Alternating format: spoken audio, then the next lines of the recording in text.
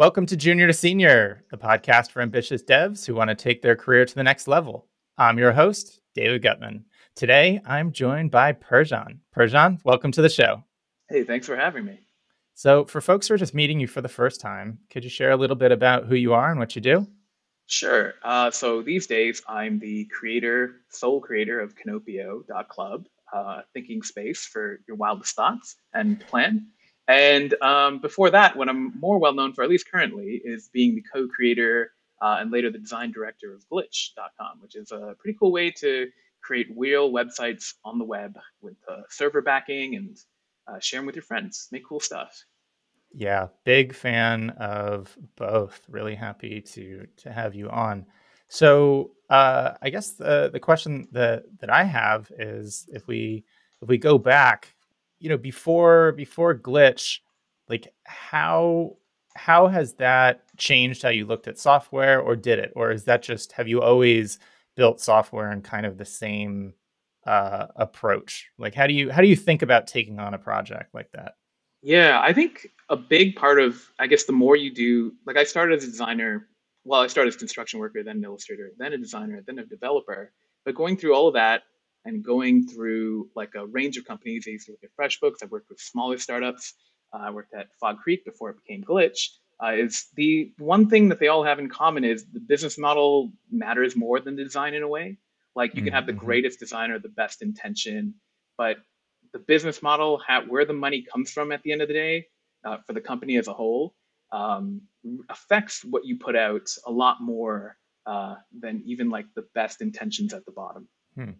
And so have you been in situations where, let's say, the business model was ignored and that led to bad things, or where does that, I guess, where do those things meet? It's rare for the business model to be ignored. Usually, in my experience, it's more like people try and do a thing and then learn later, usually before it ships, that this isn't really in keeping with like the motivations of the software. Or later on, a version two Mm-hmm. comes out where, so like to use a more tangible example, let's say you make a sign up form and the sign up form is like very straightforward. There isn't a lot of cruft around it. It's a functional, like here's a thing and you sign up. But the organization and its incentives may be more around moving you to other products and teaching you about like a suite of products. And suddenly your simple thing gains a lot of additional requirements. And that sort of thing like happens, like there may even be a requirement that's a little shady. And it's kind of up to you whether how much you fight against that. But like hopefully not dark patterns, but things below dark patterns, even something benign like sign up for our newsletter, but let's make that button a little small to opt out or make the language a little confusing. I mean, those things kind of Mm-hmm. affect what ends up in the world, I think, a lot more overall than like an individual designer. And so I think as an individual designer or developer, looking at like the sort of larger picture of how these things come together help you make better decisions about where to work or like what things to ask for or like how to negotiate in conversations like that. Because when you know what other people want, it gives you a good position, a good place to like have a conversation. And at the end of the day, like having conversations is the job Mm-hmm. of a designer and developer. That's the hard part. Oh, I The love code part that. is pretty chill, relatively speaking. Is that something that you always knew, or was it over time that you came to value the conversation as the core? Yeah, definitely over time. I think it's even easier to get to that point as a designer because designers, communicate with a lot of other designers in kind of abstract ways more often, but also have to do a lot more convincing than other roles do to like people who aren't in design, like about why a specific approach or design, visual or otherwise, is like the right way to go. And so it requires you to be like a negotiator, a listener, communicator, essentially more than just communicating to computers to make like a picture appear in Sketch or Figma or whatever. It's about communicating to people to make that sketch make sense. So Hmm. we, as developers and designers, especially designers, you bridge that gap between humans and computers a lot. Interesting. And so you value communication along both sides. Yeah, it's interesting that you mentioned that. I think about that a lot in terms of management. And so, one of the paths for developers as you get more senior is certainly you can continue down the individual contributor down to, or up, towards architect roles or Hmm. things like that. And then of course the other branch is management. And I often have heard that referred to as that's where you're programming people. And it's interesting to me to hear you talk about design as involving a lot of that, because I think designers are often thought more as individual contributors. And so it's interesting to have that be part of the gig. How did you make that it's so I heard construction worker, illustrator, designer, developer. What led to those shifts, or how did you decide you even wanted to cross some of those boundaries? Well, I mean, the construction worker part was like summer work that became like post graduation work because I did my degree in biology and wasn't really like, didn't have the greatest aptitude for memorizing things, the doctor path. So, but then I decided construction was too hard because it's pretty hard. And eventually went to grad school for urban design and urban planning, and then realized it's kind of a circuitous road, but learned that I liked the kind of drawings and map making Hmm. side of things and hated all the urban policy, like the real planning stuff. And so I decided to do some drawing, got a job at a really not great company. It was basically a company that made banner ads back when those were a thing that we were all over the web.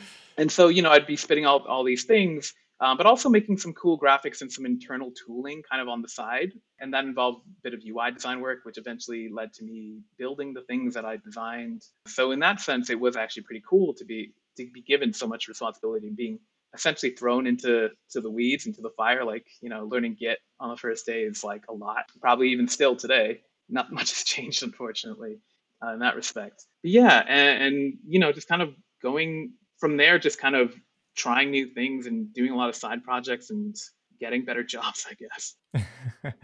As yeah, so it sounds like it was pretty iterative. And yeah, so I guess I'm curious because I think a lot of or at least some people listening, and it's interesting. I think I kind of came from the designer side as well. So I think people listening will have or are interested in making that transition.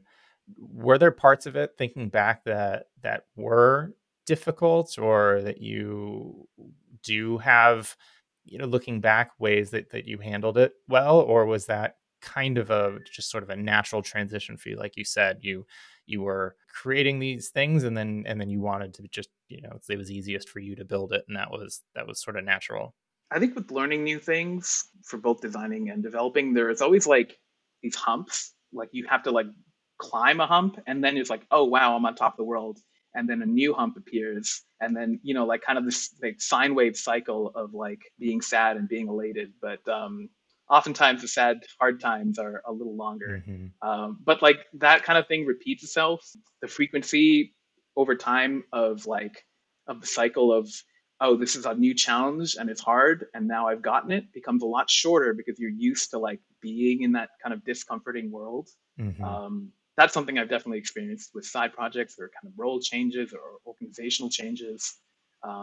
Yeah, Yeah, what comes to mind for me is also the more of those that you've overcome. I think it's easier to not despair. You have a little bit more hope, for sure. a little bit more grit. Like, that you've done it in the past, and you can remember, like, Yeah, well, I thought it was if pretty you've done it hopeless. once, you Yeah, can do it again. yeah. It's like, Yeah. okay, well, now I remember. I thought it was hopeless then too, and I was able to stick with it But and definitely made the it first happen. couple times that happens, it's a bit of a jarring kind of Hmm. experience, I would imagine, Hmm. remembering back. Yeah. Do you find that you still like that design background, that illustration background, is really important for you now when you're building things and you're doing the development? Oh, 100%. Because, like, for the kind of building that I do these days with Canopio, I'm developing and designing kind of simultaneously. Hmm. So, like, being able to, like, really rapidly assess, does this work? Why doesn't this work? And kind of change as I go kind of lets me create, like, a really high quality product or feature in a Mm-hmm. very, like, relatively short amount of time because there isn't, like, this kind of step and delay between like a handoff between another person and discussion. So having both of those Mm. sides of my brain, development and design side, kind of both working every day is super helpful. Do you find that that tends to be an issue with a lot of other projects, is that there is this handoff, that where things get lost in translation? Uh, I think that definitely is like it's kind of a good and a bad. Like the theoretical good is really Mm, easy for people to understand. Like you have one person doing one thing, another person doing another thing, and they can both kind of work while the other is doing something else, right? But yeah, definitely a lot of things get lost in translations. If you think of like even a static mockup or something really in depth, there's still like details in actual code that just aren't reflected or can't be reflected in a static mockup. And maybe you can get most of the way there mhm, with like a spec and hard design like mockups and stuff like that. Um, but it's still like it's not just a handoff. It's always like an iteration. It's a cycle you got to go back and forth, back and forth. And whether that's between two people or both mm, sides of your brain, both pieces of that have to be kind of like have to have a pretty good relationship. It helps when you have like I've noticed at other companies you have a developer and a designer who work together for a really long time and they kind of have that rapport. I think that makes that cycle like mm, way easier. I think that's a big part of it and something we don't really optimize for. Usually it's more like mhm. which developer cog fits with what design cog in this particular agile sprint, epic, whatever. But yeah, I think a rapport can kind of make some of those Mhm. hurdles a lot easier to overcome. Yeah, it winds up maybe helping it become more of a conversation rather than just like a one way. Makes me think of Totally. waterfall design process where it's like, nope, here's all the specs. Like, don't talk to us anymore. It's like you're, Yeah. figure it out. Uh, And and that kind of thing makes rapport pretty hard to build when you have that kind of relationship with someone. yeah, I think the other thing too that if you imagine it as like upstream downstream is that oftentimes the people designing it, maybe product managers or the designers, can't actually know what is possible or easy, and it's just sort of difficult to know ahead of time until Hmm. there's. And I think that's why prototyping is often very important, is that you can have that feedback, and the more rigid those designs and the less iterative it is, the more trouble you can get yourself into. I think I saw, some of your write-ups about how Glitch, and maybe we can talk a little bit about what Glitch is first. But I think I saw in some of your writings, it seemed like that iteration was really important. I think it came about. I don't know if it was actually. I mean, maybe you can talk about it. I don't know if it was a hackathon or something, but it seems like It first came about in a very sort of rough state, and then there were demos where it was refined over time. And yeah, just maybe to tell a little bit about the project and how it was worked on. Yeah, sure. To like lay some groundwork, like or some ground, whatever perspective. Glitch now it's a company, but before it used to be a product inside of a larger company called Fog Creek. And Fog Creek, they made Trello, spun that off now to something. They made Stack Overflow, spun it off, and it was their own thing. And they were kind of looking for a third thing to be like their next big thing. And so the staff at Fog Creek had what was known as a Creekathon, Hackathon. I can't remember the name, but it was like some sort of punny name. And basically, people kind of subdivided into like groups of 2 to 4 or 6. And we had 2 weeks to like work on like, mock-ups or a presentation to present to the rest of the company about here's a thing we should do next. And there were a couple of pretty good ideas. And, Glitch was one of them. It was me and Daniel X. He had this like concept for something that was CodePen-esque, but you could like publish. There was like a little Git publish button where you could write some code in the text editor, click publish, and it would kind of just be there on the web. And we thought, what if we kind of gave that like a server and some other stuff? But even then, like it was extremely early. We didn't think of things like collaborative editing and all of the features that kind of define the product now. Mhm. But it was basically like a couple boxes and some dialog boxes. And like I did some mock-ups to like sell the idea of what it could be like if it was like we kind of had this product that was like the text editor talked to the environment, which talked to the deployment system, and it was all like as you type, here's the thing you see, and how that was so much better than the status quo of you type in a text editor, then you find a way to get it up to a place, and then like you have to learn a lot of terminal incantations through it, all of that. And so yeah, after that, every 2 or so weeks, all the teams that sort of passed would present, hey, here's what our progress has been like so far. And sometimes those mock-ups, most of the time it was very basic HTML prototypes that we were just kind of fleshing out. And even for like probably 10 weeks after, yeah, like every time we presented, it would just crash immediately. But like it was a audience that obviously knew how building things was done, Sure. like Joel Spolsky and Michael Pryor and stuff like people who have made stuff. So Hmm. I guess it's par for the course. And then yeah, I got to see firsthand like the experience of me being the only one in the New York office, which was our only office, like working with Daniel, who was remote in California, and just having that be our team, to having the team expand to 2 people, and to 5, and then 30, and then I think it's at 100 now, but it was 50ish when I left. But like like that process of this is a small skunkworks thing to it's a product to it's a huge company with now investment and like large expectations. It's a real trip, a real ride. So what did you yeah, so definitely you certainly were there at the very beginning, and you were there for the ride. Sounds like there was a lot of it that you really enjoyed. So how did you think about what you were doing? Like, why did you want to see it succeed? Like, other than, just like, well, I made it, so it should succeed. But like, I imagine you were thinking about a particular user, or helping people in a particular way, or at the very least, trying to change how things were done just because you thought it was wrong or inefficient. But yeah, what drove you to push on and make it better and better over time? So there was like the functional thing, making and creating on the web should be easier, but we also had this sort of like meta conversation about what a tool should look like and how it should kind of react for like a future generation of developers that didn't really have the legacy baggage of like the terminal, all that good stuff. um, and the kind of graphic design language that we'd come up with for Glitch, and like the way even the marketing and the product were so tightly connected back in those days, the way illustrations were kind of used, but not like too, like it was just trying to find that line.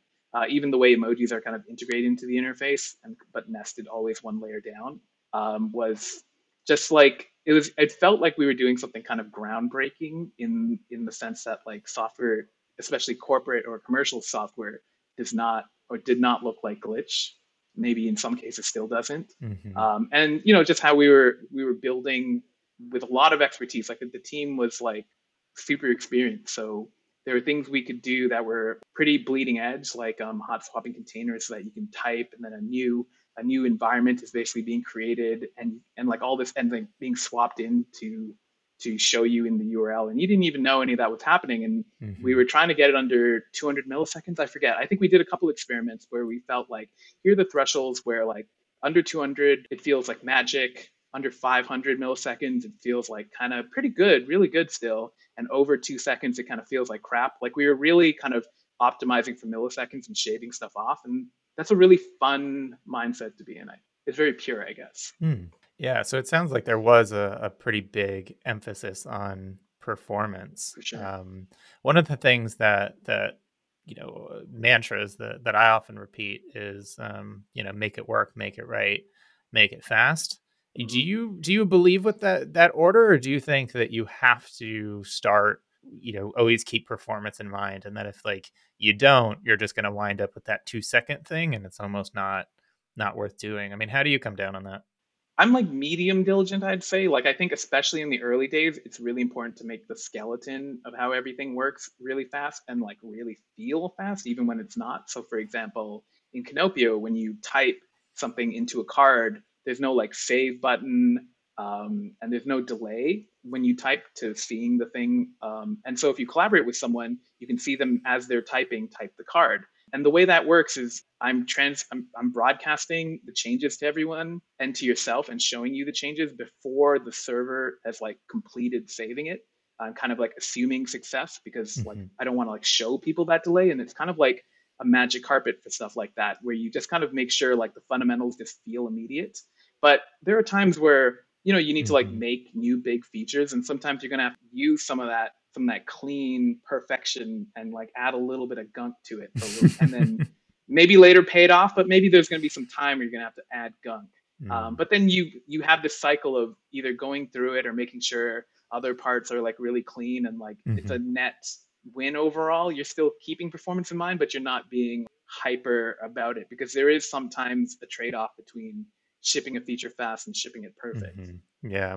And I also think that sometimes developers can get really lost chasing performance that doesn't really matter. You know, they For might be sure. like optimizing some, yeah, some sort of looping or, matching thing over here and shave off, a few milliseconds, but saving to the database or something like that, or making a call to a Yeah. third party service is just dwarfing it, because it's hundreds or I guess, yeah. yeah. And there's like other kinds of speed I think that are important. Like there's the raw performance speed. There's, of the thing writing to the disk or whatever it's doing. There's also the speed of like how the user perceives it. The perception of speed is really like a design craft. That's also very engineering heavy. And there's also kind of the speed of thinking about the maintenance burden, thinking about, what does this code look like to read later, Mm. and Hmm. optimizing for like something that you can build off of and other people can understand. And you'll be able to understand in like a month later when you Hmm. forget everything you've written.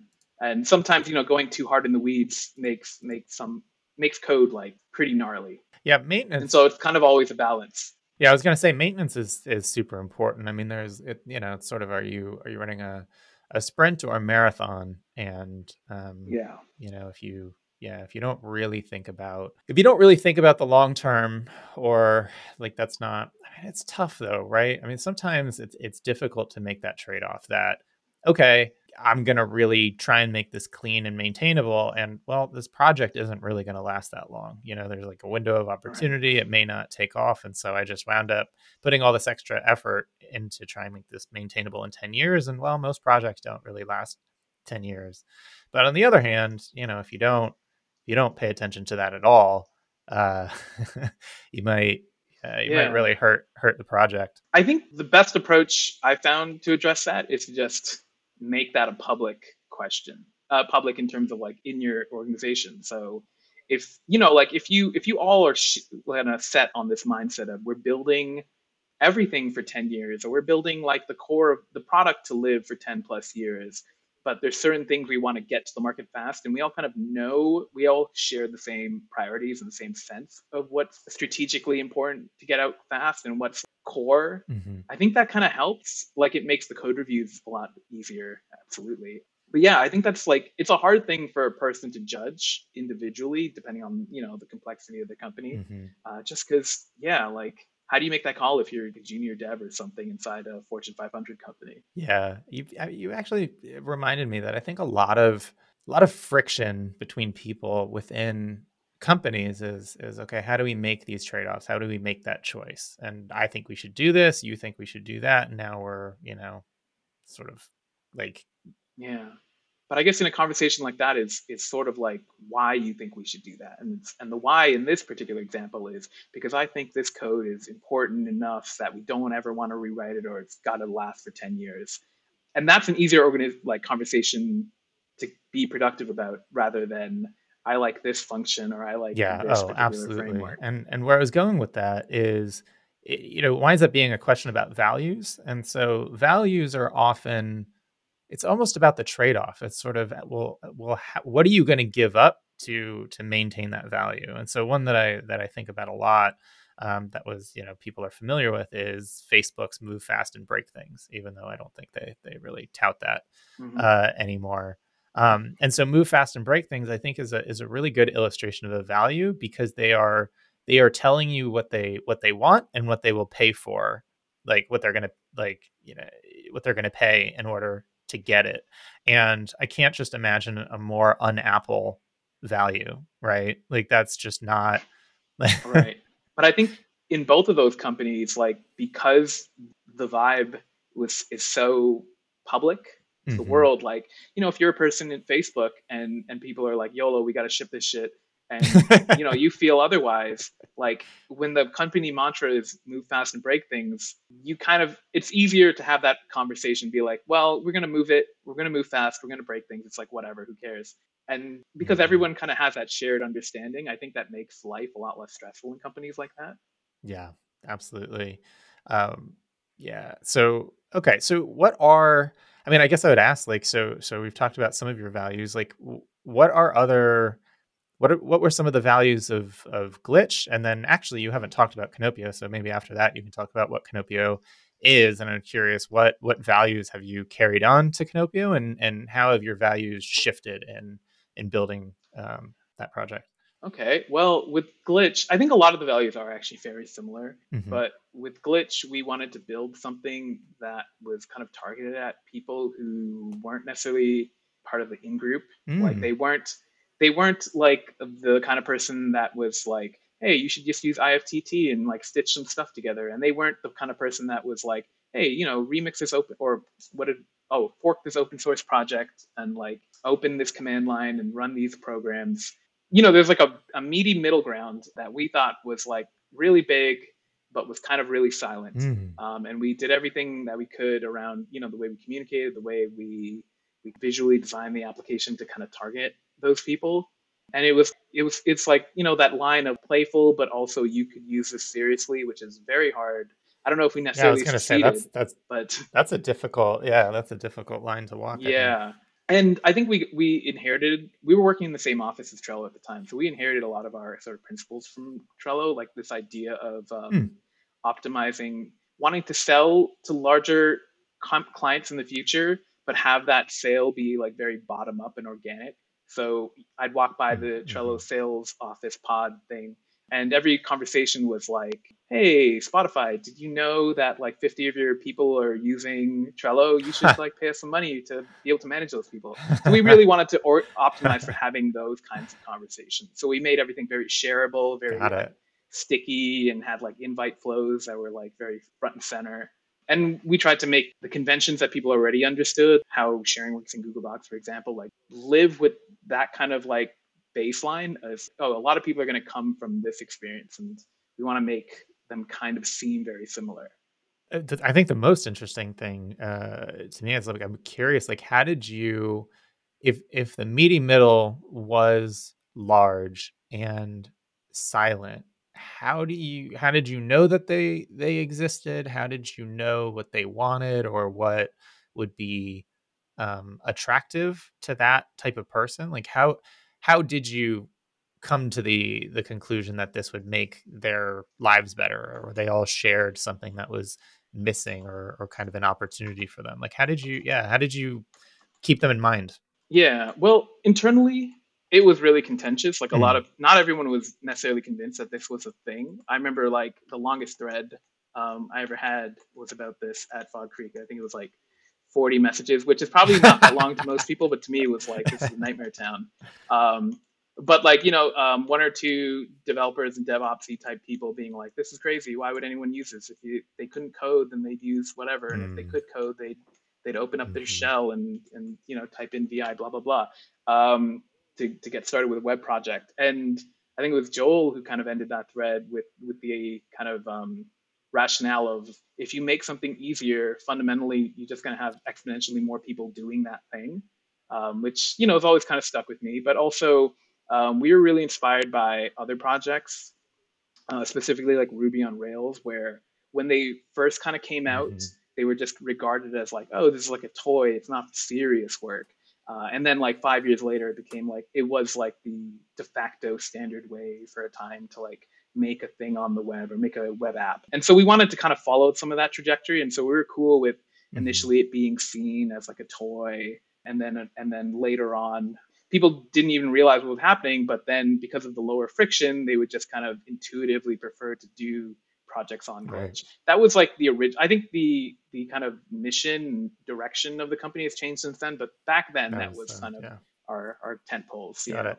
And then okay, and then now you've left, and now you're working on Canopio. Hmm. Uh can you tell people a little bit about what Canopio is? Sure. So Canopio is, I guess, what I like to call a spatial thinking tool for new ideas and hard problems. So I noticed while I was at Glitch that I would be, while making like documents and specs and planning documents and stuff like that, I would be working in Sketch, making mockups, but I also be leaving myself text notes, like floating text notes wherever, like Mm. randomly. And I found that was a really good way to like organize my Mhm. thinking.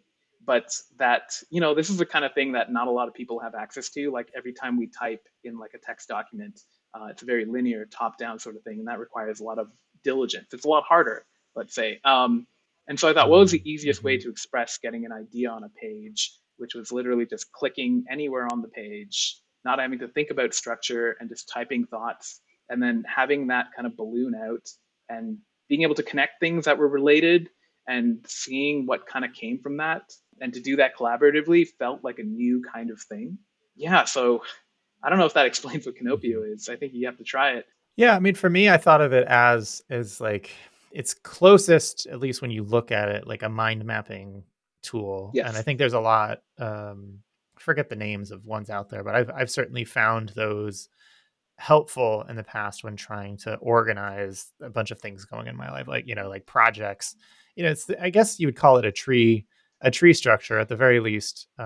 Like It's a tree structure, but unlike most traditional mind maps where one document is one big tree, you can put things wherever you want. You can make trees certainly, and there are a lot of tools to help you do that.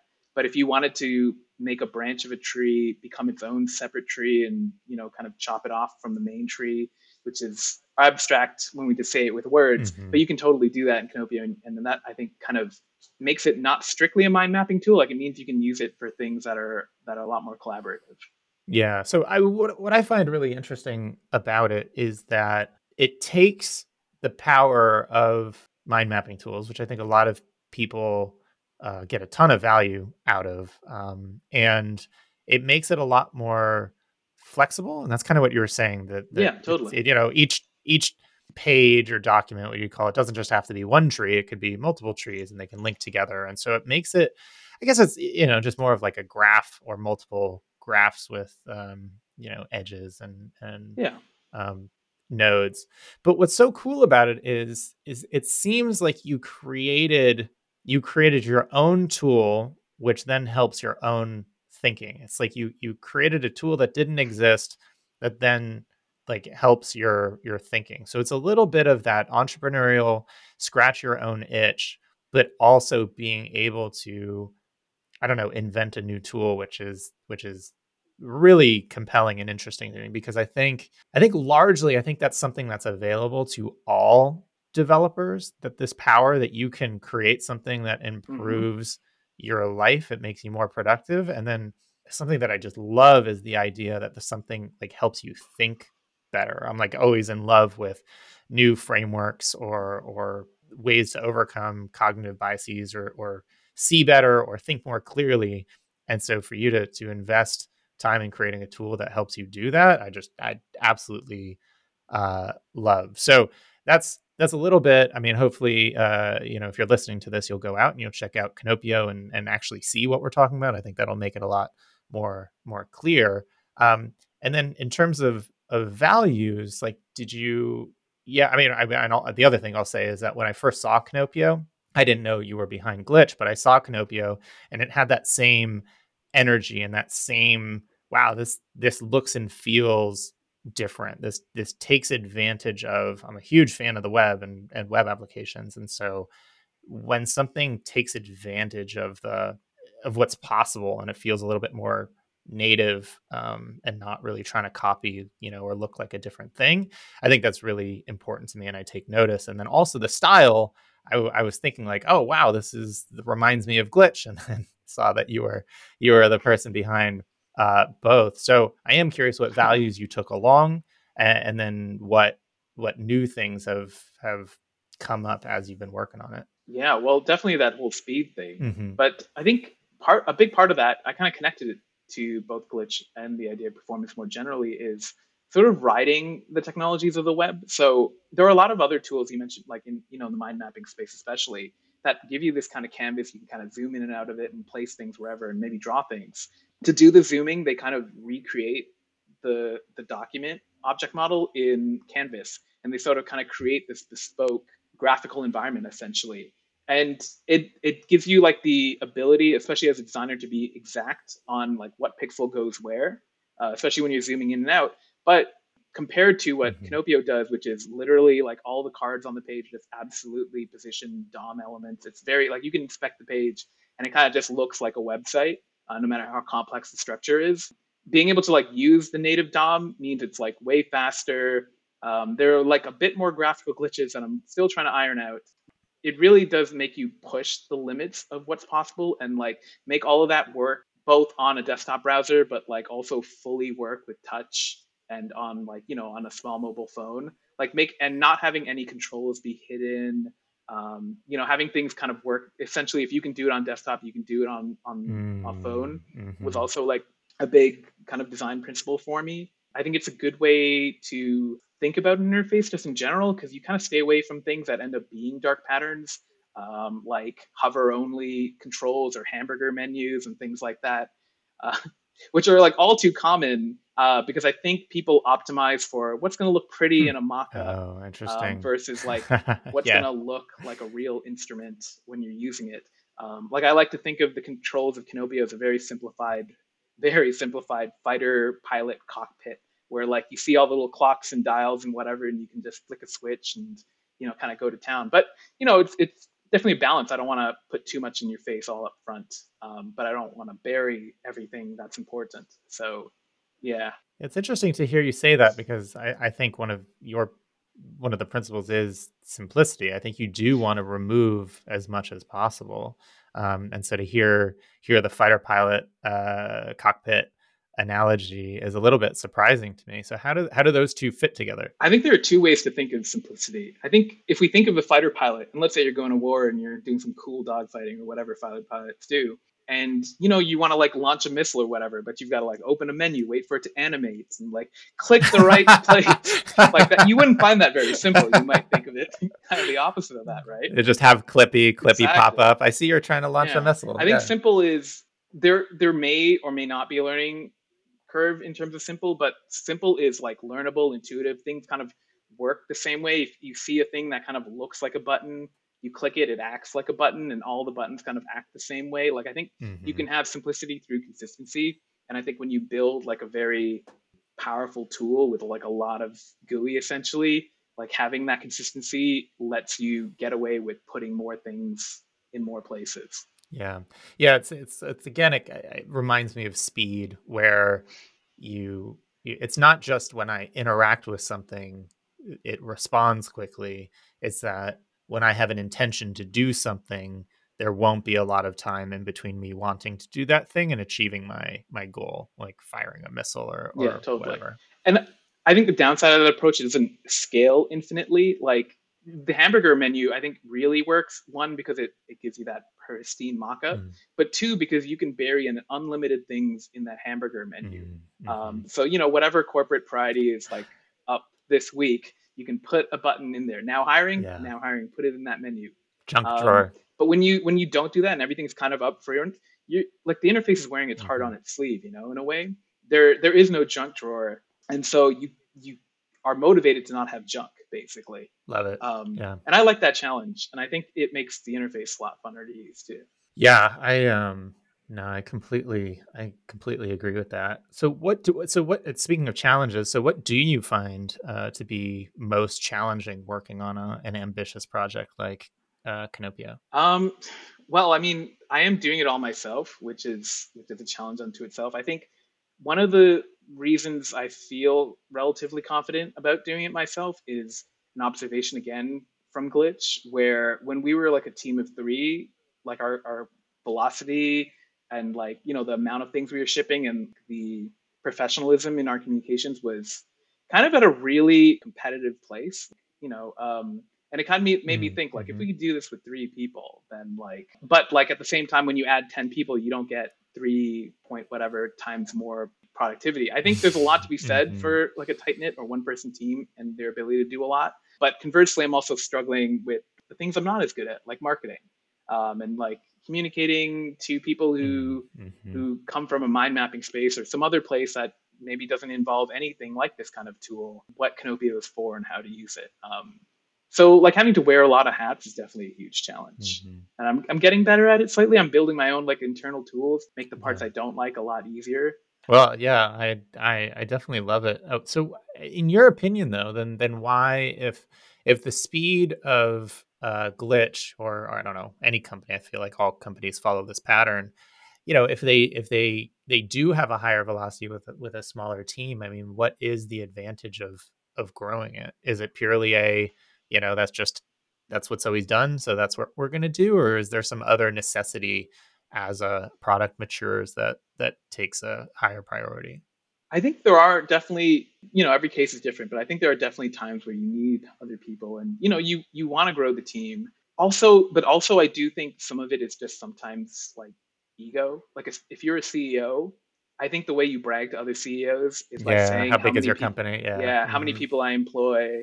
And yeah, I think that it wouldn't surprise me if that was also kind of a motivating factor. And if I take ego out of it, that definitely takes that reason out of it.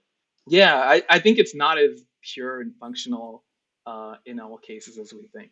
It's funny, speaking of ego, I feel like it kind of goes the other way too. So one of my projects is Rambly, the location based audio app that I've run JSLA and other So meetups on. And actually, there's a little bit of similarity too, where it looks like a game. It looks like a 90s RPG, and people always ask like, "Oh, how did you build it? How are you doing the canvas?" And I'm like, "Oh no, it's not canvas. It's just DOM. Like I use React, and everything you yeah, see is a div, and I'm just updating the sweet. the background." And so I love your approach for similar reasons. But the thing where I was going to go to, I think there is also just this, in terms of ego for me, this pride of being able to just see how much you can build yourself, and Hmm. where your or my I might have some of that limits too. lie. And I don't know Yeah, if this is that's interesting. yeah, I was gonna say I don't know if this is how you think of things. And there's this awesome documentary called the Barkley Marathon, and it's this guy who was a very accomplished ultra marathoner, so races in the hundreds of miles, like absolutely nutty. And so he created his own, and it's like, I think that in these like crazy mountains in Tennessee, and the landscape is just brutal. Like you're running through like these scrub lands that are like all nettles and sting you, and I don't know, parts of it is like looks like a like forest where it's easy to get lost. And you Wow. have to figure out how to apply to join. And so even that is really difficult, and you figure out how to find information about this race, and then you can apply, and then you can get in. And then once you get in, it's like regarded as one of the most difficult races, where the course is set. It's different every time, and you have to run it, I guess, forwards one way and then back the other way, and then you prove that you get back by like collecting pages of a like he leaves little paperback books around, and it's absolutely insane. You Yeah, that's should not such check it out. anyone listening should check this out. But he's got this phrase in it, which I think he's being asked, like, why do you make this so difficult, or why do people even do this? Apparently, it attracts a lot of people with PhDs and super high performing people. And it's like, well, why would anyone do this just to fail? And his response has always stuck with me, which is that, well, you never know what you're capable of until you fail. Like that's the high watermark that Interesting. you're never gonna see. And I feel bad like bringing this up like as if this is why you're doing Canopio.